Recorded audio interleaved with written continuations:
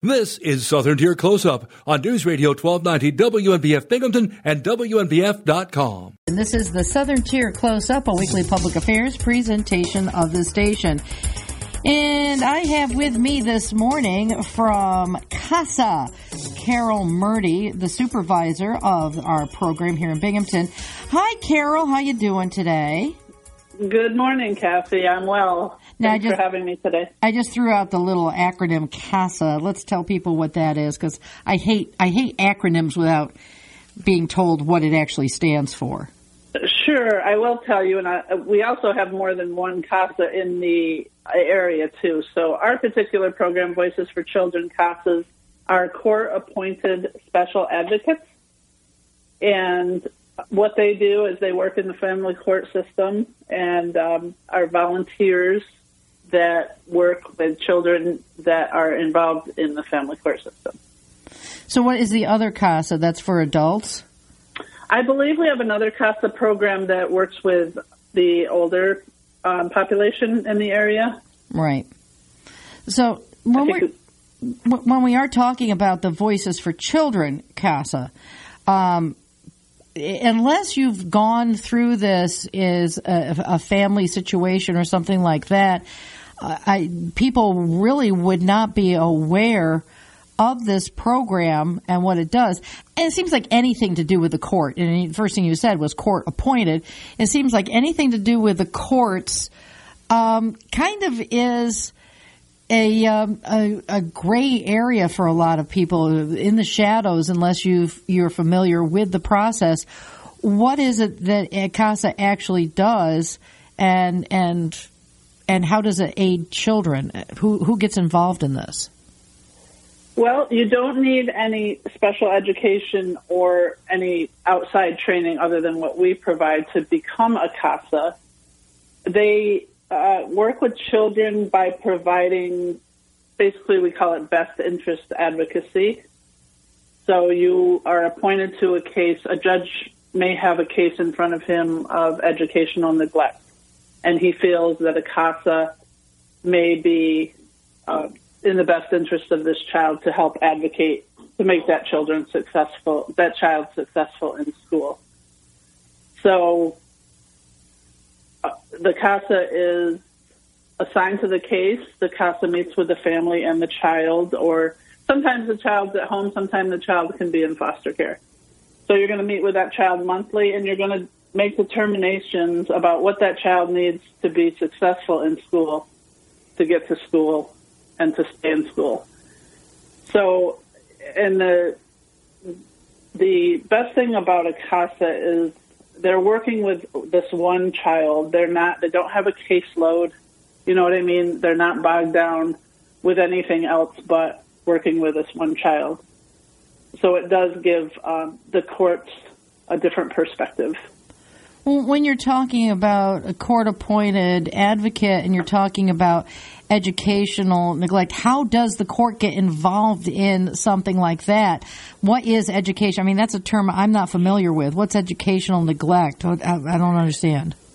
It's if a parent is not sending a child to school. Oh, okay. You know, in New York State, and probably most states, you have to go to school or be homeschooled. And we have a lot of cases, actually, that come through where children just aren't sent to school.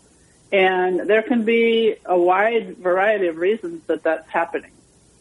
You know, the family we did have a typical short-lived case where the child wasn't attending school, but there was some medical issues going on, and that parent really needed some help and guidance accessing needed services.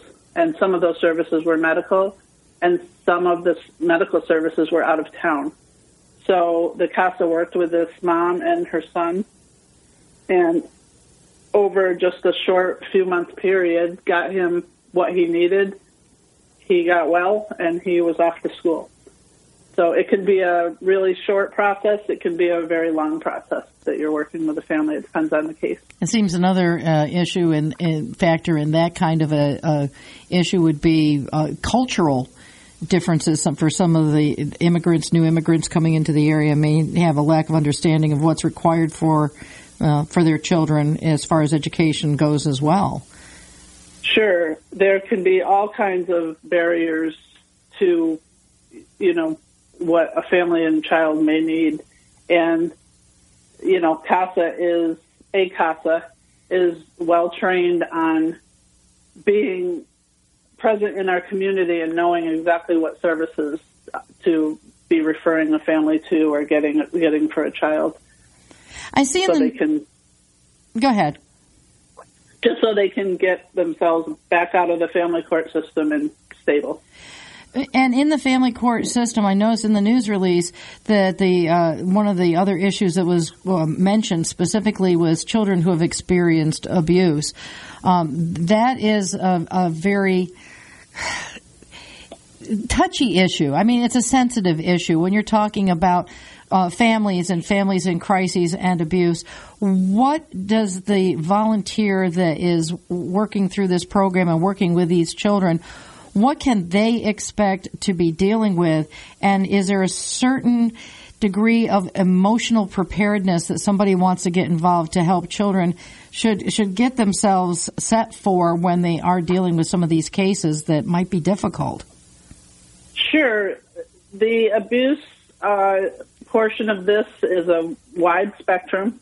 You can have something as heinous as sexual abuse, which we have worked with, and you can have something a little on the other end of the spectrum, like maybe a child's witnessing domestic violence.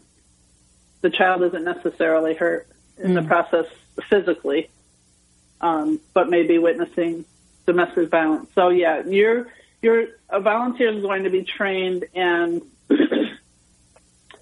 of course has to have a certain comfort level with what they may be dealing with.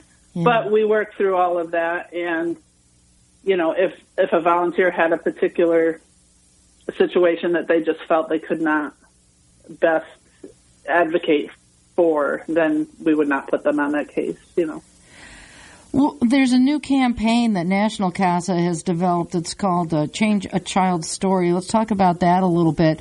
What kind of information is presented in that campaign that helps educate the general public about this program and, maybe spark, if not interest in volunteering, at least an idea of support for what it is that CASA does?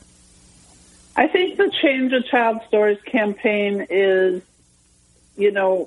letting the public know that this opportunity to volunteer, you're providing this one constant presence in a child's life when they navigate through this family court system. It's scary.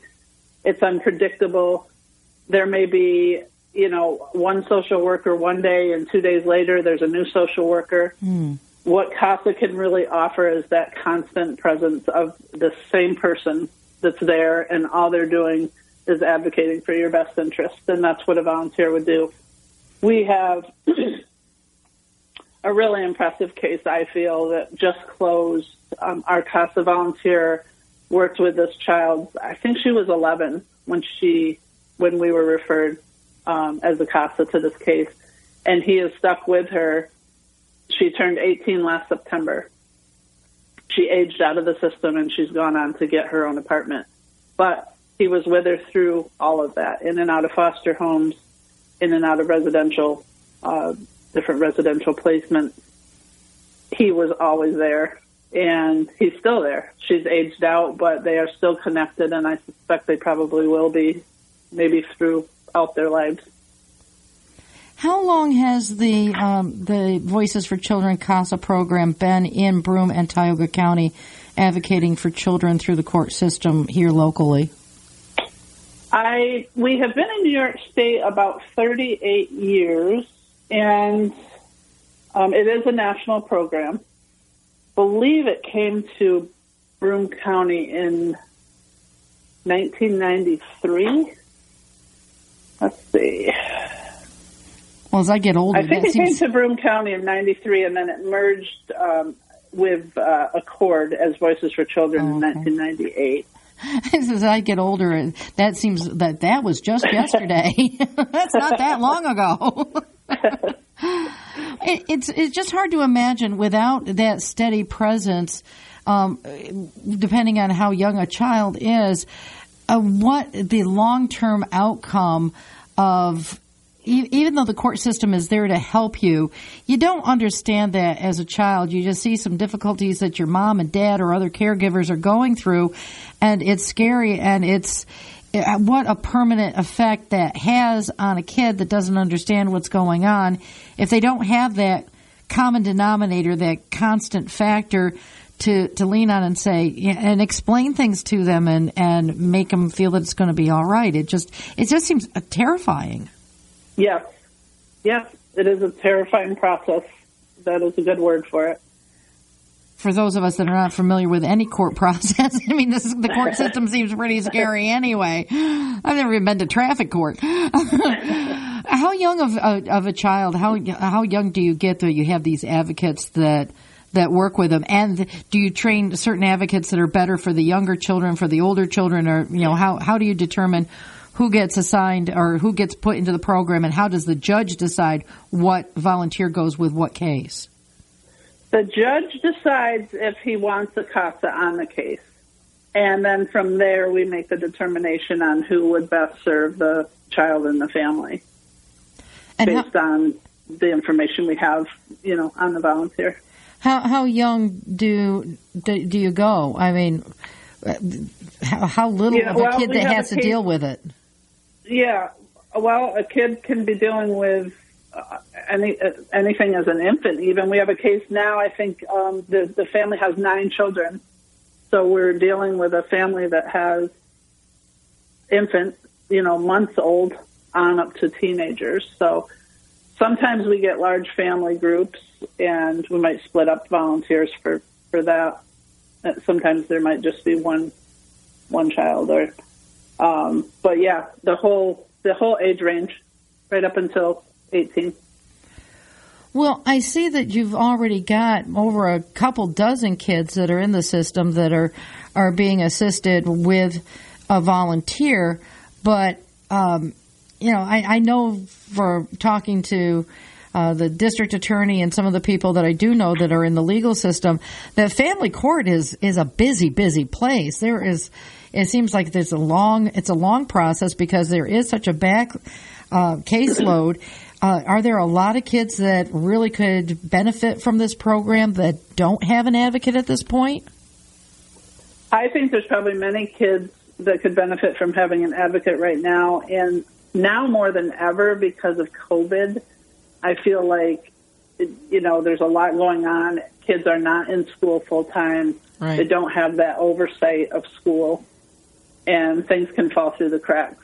And now more than ever, I feel like CASA is just a perfect solution to some problems with an overburdened system, Yeah, a lot of things coming out over the past year as we've talked to some people that are in domestic violence counseling and education, and with child abuse prevention and education, and in the education system.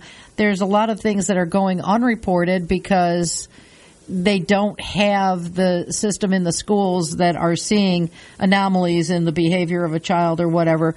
And there could actually be a lot more cases that are going to be coming into the system once we finally come out of this COVID stuff and things get more or less back to normal. We'll be discovering things that have been happening in the past year plus now as people have been all locked in together.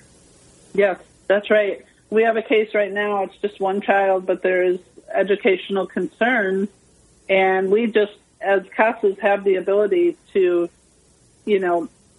just be thinking about that one child, and we can go check up on him, and we can provide that oversight a little more easily than someone who has 20 or 30 or 40 kids on their caseload. So we follow him, and we're working with him and making sure he's safe. Well, we are already out of time. If this has piqued their interest and they might be, considering that this is something that they could do, if they're, you can find out more from you guys if they're a person that would fit in with the program and be able to have their talents help some kids that could really use some guidance and somebody to lean on. How do they find out more information about the program? I think the best resource right now is CASANewYorkState.org. So that's CASANYS.org. They are offering right now a CASA 101 info session, and it's live. You sign up. I think they're doing it monthly, and it's live, and you can have all your questions answered. And then from there, if you are still interested and you want to go through with the application process, that is accordny.com, and there you'll find the local application that'll come to our office. Well, thank you very much for being my guest today. It's been very interesting. Thank you so much, Kathy. This has been the Southern Tier Close-Up, a weekly public affairs presentation of this station. This program was recorded for broadcast at this time. I'm Kathy Whyte for the Southern Tier Close-Up. Here's your WNBF Twin Tiers forecast. Sunshine.